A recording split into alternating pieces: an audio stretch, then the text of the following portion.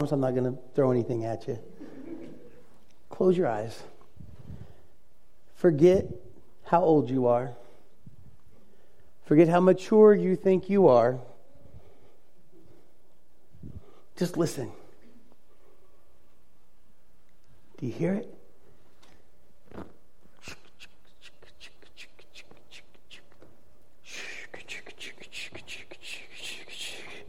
Woo woo! You hear it? Keep your eyes closed. Do you hear it? Coming through your front yard. The brakes starting to screech a little bit. The wheels, a little bit of smoke, a little bit of steam. And it's Christmas Eve and this train shows up in your front yard in the middle of the night. Do you jump on it without any hesitation, or do you pause and contemplate the realness of the situation? Is there really a train in my front yard in the middle of the night on Christmas Eve? Why is there a train in my front yard in the middle of the night on Christmas Eve? Maybe that's the question you ask. You can open your eyes. Thanks for taking that short trip. In the movie and the book, The Polar Express, this train pulls up in this kid's yard on Christmas Eve. And he can't believe his ears. He hears the hiss of the steam engine and the screeching of the brakes, the yell of the conductor, "All aboard!" And he asks, "Where's this train going?" And he says, "Why, to the North Pole, of course." Like, why wouldn't you know that? Anytime a train pulls up in the middle of the night in your yard on Christmas Eve, it's obviously going to the North Pole. The kid didn't get it. And the conductor pulls out a sheet of paper and he shows it to him. He says, "Is this you?" And he goes, "Yeah. I see you made your sister put out cookies tonight. This train's going to the North Pole. I recommend that you consider getting on board." The young man hesitates for a moment as he weighs out his options about getting on the train or not getting on the train. You see, he could just turn around and go back inside and go to bed. He would most likely convince himself in the morning that it was all just a dream, and he could very well miss out on something extraordinary and exciting. And according to the story, he would definitely not hear the sounds of Christmas any longer. And so in the spirit of the journey challenges us, and that's what I'm going to be talking about today, I want to make some comparisons. We're going to compare the journey of the young boy in the book, The Polar Express, and the movie, with the journey of Joseph, the earthly father of Jesus, and then the journey of ourselves as Christians. I think that we're going to see in all three scenarios, the journey calls us, like we talked about last week. We'll also see that the journey challenges us. Will you pray with me? Father God, as we come to a time where we're going to look at your word, we're going to apply it to our lives. We're going to see the work you did in the life of Joseph, the challenges that he experienced, and how you provided during those times. I just pray that you'll open our hearts, you'll open our eyes and our minds to what your word says about how we can act and how we can respond when the journey challenges us. And so I just ask these things in your son's name. Amen. In the Polar Express journey, the journey to the North Pole literally called and challenged this young man in the form of the conductor. In the life of Joseph, Jesus' earthly father, he is also called and challenged to take part in a most extraordinary journey. And in the life of a Christian, we are called and challenged to journey with God as well. So we're going to start with that. In your journey with God, have you ever been hesitant, like the little boy in the story? Or like Joseph? Maybe you knew that God was calling you to do something. Maybe it was something different, something bigger, something better, and you had no idea how it was going to happen or no idea what was going to happen next with whatever it was that was going on, and you know that only God is presenting this challenge before you, and were you hesitant like that little boy? Oh, why do I want to get on the train? I don't know. Or you're hesitant like Joseph, and we're going to get to his hesitation in a second. Or did you accept the call ultimately? You see, I've always said that the easiest thing to do is to accept Jesus Christ as your Lord and Savior.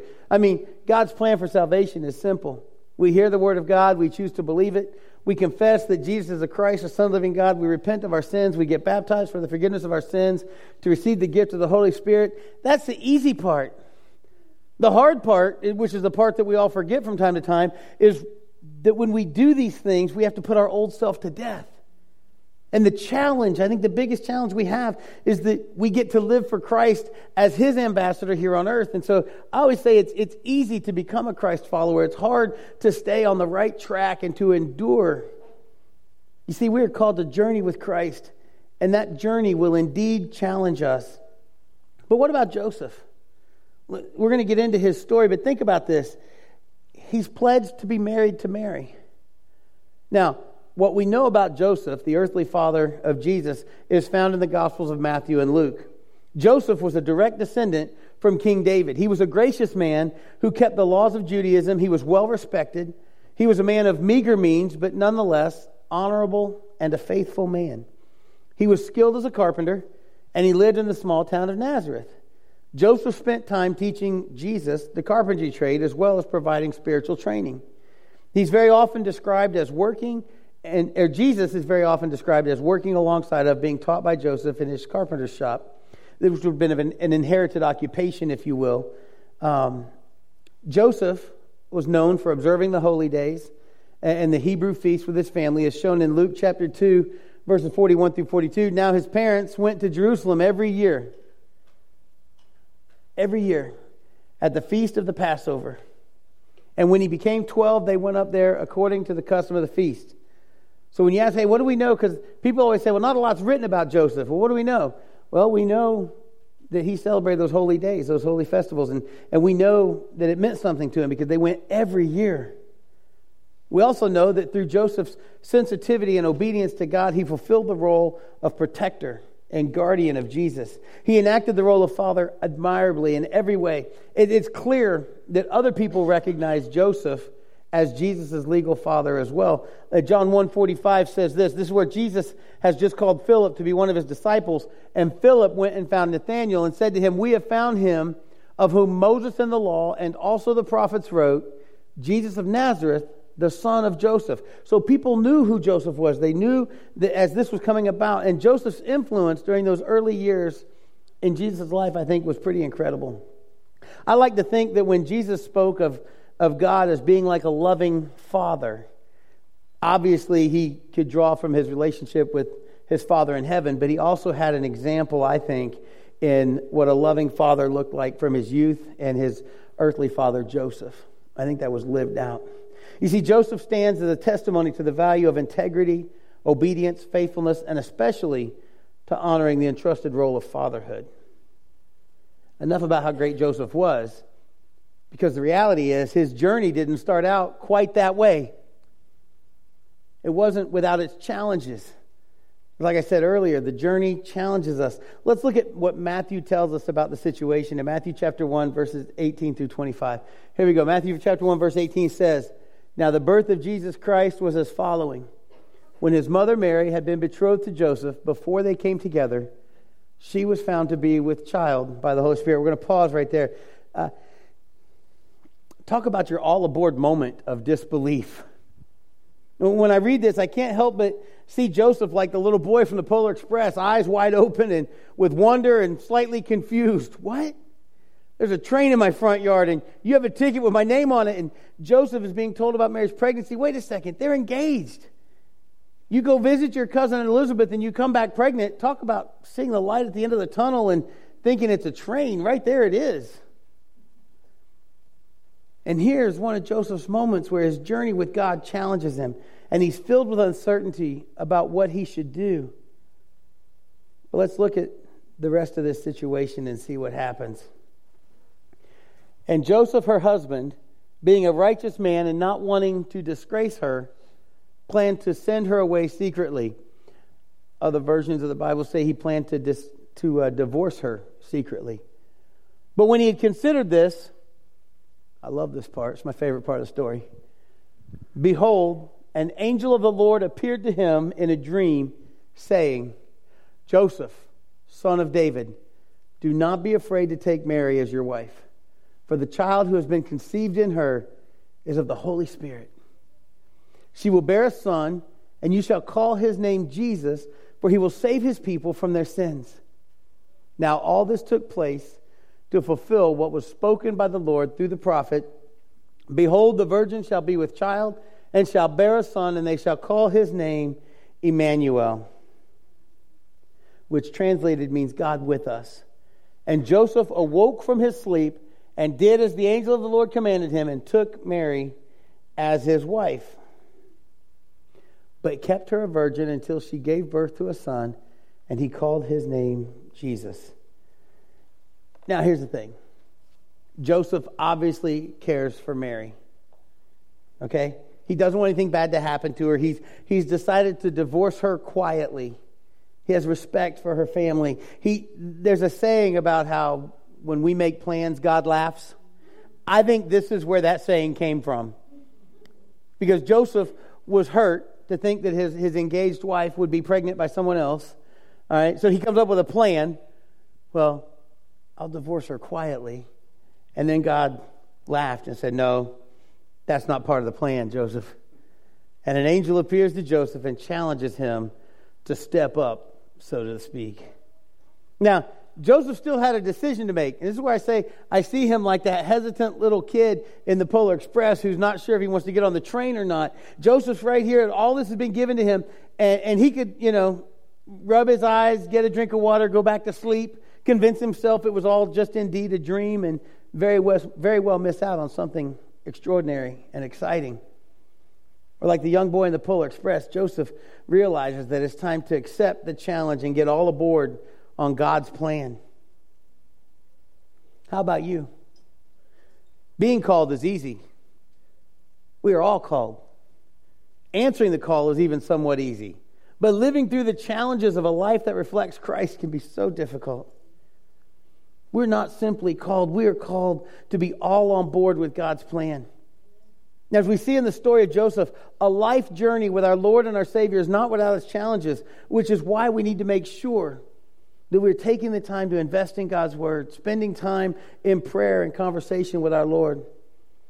I believe if Joseph wasn't all the things I shared about him earlier, if he wasn't devoted to his God, if he wasn't listening for God to speak, spending time in prayer and conversation with us, I think if he wasn't there in those things, he would not have made the right decisions at this pinnacle moment in his life.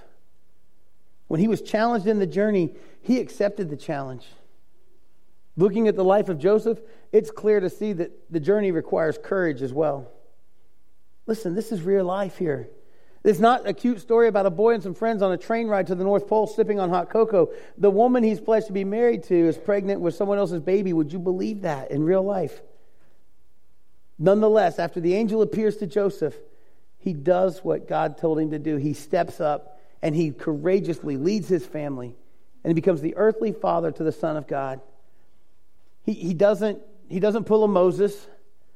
Lord, are you sure I'm the guy?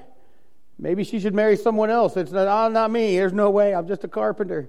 No, God made it clear. This is my plan, Joseph, and this is what you're going to do in that plan. And you need a little courage, but I got what you need. So it's time to step up. And it's not without challenges. One of the first was just traveling to Bethlehem. All right, but don't worry about that one because I Googled it because I'm curious. It's just a short distance. It's like this far from Nazareth to Bethlehem. Yeah, it's only like 80 miles. A little less than going from here to Birmingham. How hard could it be? Well, assuming an average walking pace of 2.5 miles per hour at 20 miles a day would mean a trip of 4 8-hour days, having good rest in between. Some scholars speculate that it was 7 to 10 days, but I think 4 or 5 days is probably pretty close to how long it would take them, considering Mary's situation as well. You see, getting to Bethlehem was relatively an easy challenge compared to some of the other challenges that we read about in the early years of Joseph being Jesus' earthly father. Shortly after Jesus is born, there's a threat on his life, and they have to pack up in the middle of the night because God visits Joseph again. And you know what? Those are stories for another time, and they'll be coming in January. But clearly, we can see from the story of the Polar Express, from the story of Joseph, and even the story of your own life, that as we journey with Christ, the journey calls us, the journey challenges us, the journey requires courage. It is not for the faint of heart. Jesus said to his followers, they persecuted the prophets before you. They're going to come after you as well. The journey takes courage. Look, the boy in the Polar Express, he finds the courage to make the journey. And if you watch the movie, you'll see that he finds himself in many challenging situations along the way that he not only has the courage to move forward on, but he finds the courage to believe in the magic of Christmas. And in the story of Joseph, we see that it's one thing to be called and another thing to be challenged by God. It's a completely other step to follow him into the unknown. It indeed takes courage. How about your life? Do you have the courage to answer the call and accept the challenges that will come your way? Do you have the courage to journey with Christ every day? Can your name be added to those mentioned in the book of Hebrews, the ones who had a courageous faith and accepted the challenge to journey with God? Folks like Abraham. God, you talk about going on a journey and you don't know where it's going to end up. God called Abraham and said, I will show you a land. And so Abraham went home and he said to Sarah, hey, honey, yeah, I'm going to need you to pack up the tent and everything else we own. We're going to move. Where are we going to go? To a land that God is going to show us. There's courage in that journey. What about David, who takes basically bread and cheese to his brothers on a battlefield, and he hears this giant calling out insults to the army of the Lord. And he says, you can't do that. Nobody here will stand up and fight this guy? No. All these seasoned warriors, no. I'll fight you. They try to put armor on him. It's too big. It doesn't work. He goes down and grabs some stones. And he walks out and he says to Goliath, today you will be delivered into my hands because of God. And he hits him in the head with a rock and he falls over. As Jerry Clower would say, graveyard dead.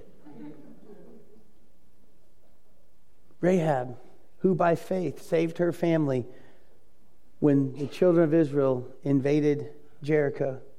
Moses, Joseph, the list is long. I think about courage when I think about Joseph. He had the courage to do the right thing no matter who was looking. Whether he was in jail or working for Potiphar, he did the right thing. And he went on a crazy journey with God. So as we come to our response time this morning, I want to encourage you with this thought.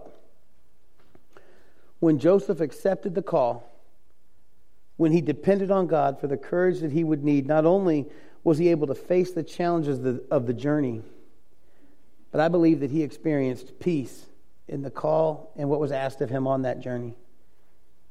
Read the birth stories of Christ in the Bible this week, and you will see that Joseph had peace in the journey because he knew where his strength came from, and his foundation was sure. How about you? Does your strength for the journey come from God or from your own devices? Because I will tell you this, if it comes from your own devices, you will surely become overwhelmed with the challenges of the journey, and you will find that your courage is lacking when it truly comes time to answer the call. I don't know what you need in your life today, but I know this, you will not endure the challenges of the journey before you on your own. And your friends are good. I'm not putting down your friends, but I want to tell you something. And people hate it when I tell them this when we're doing counseling stuff, and nobody likes to hear it. But I'm going to tell you something about your friends. Drowning people can't save each other. If your friends are in the same boat you're in, they're not the people to speak spiritually into your life. They're not the people to speak financially into your life. They're not the people to speak into your life about relationships. If their own relationships, their own spiritualness, their own finances, whatever it is, if they're all in the same boat, that same boat is going down. Drowning people can't save each other on the journey. You have to have different people in your life in order to make it through this journey. That's why God sent His Son Jesus to live among us. You see, what makes His birth so amazing to me is that it took place so that through His death, burial, and resurrection, we could have unrestricted access through Him to God the Father.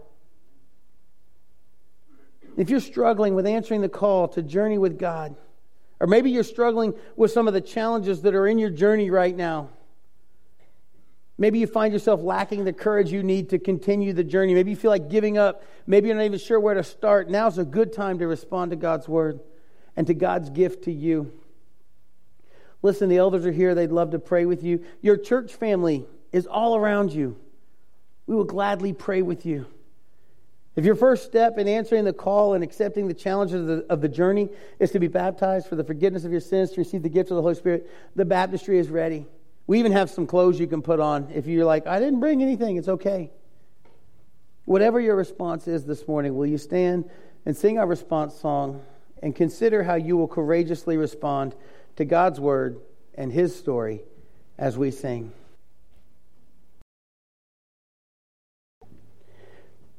It's been great to be here with you all this morning, to worship with you, to challenge you with stories of trains and kids and Christmas, and with the story of Joseph and his journey. But now it's time to go. As you go today, I want to repeat what I said earlier. When Joseph accepted the call, when he depended on God for the courage that he would need for his life journey, not only was he able to face the challenges of the journey, but I believe that he experienced peace in the call and on the journey. And I want to echo what John said in John chapter 14, verse 27. He said, "Peace I leave with you. My peace I give to you. Not as the world gives do I give to you. Do not let your heart be troubled, nor let it be fearful." As a reminder of the peace that we can have when we answer the call to journey with God, regardless of the challenges that are ahead of us, we wanted to give you a gift. It's a simple ornament. Hey, guess what it says on it? It says peace. And so we have one for every family. They're on this big tree. There's on the two little trees out front. And it's just a simple ornament. It says peace. But they're for you. So please take one today as we leave from here, as we go to win and commit to grow. Will you sing this last song with us?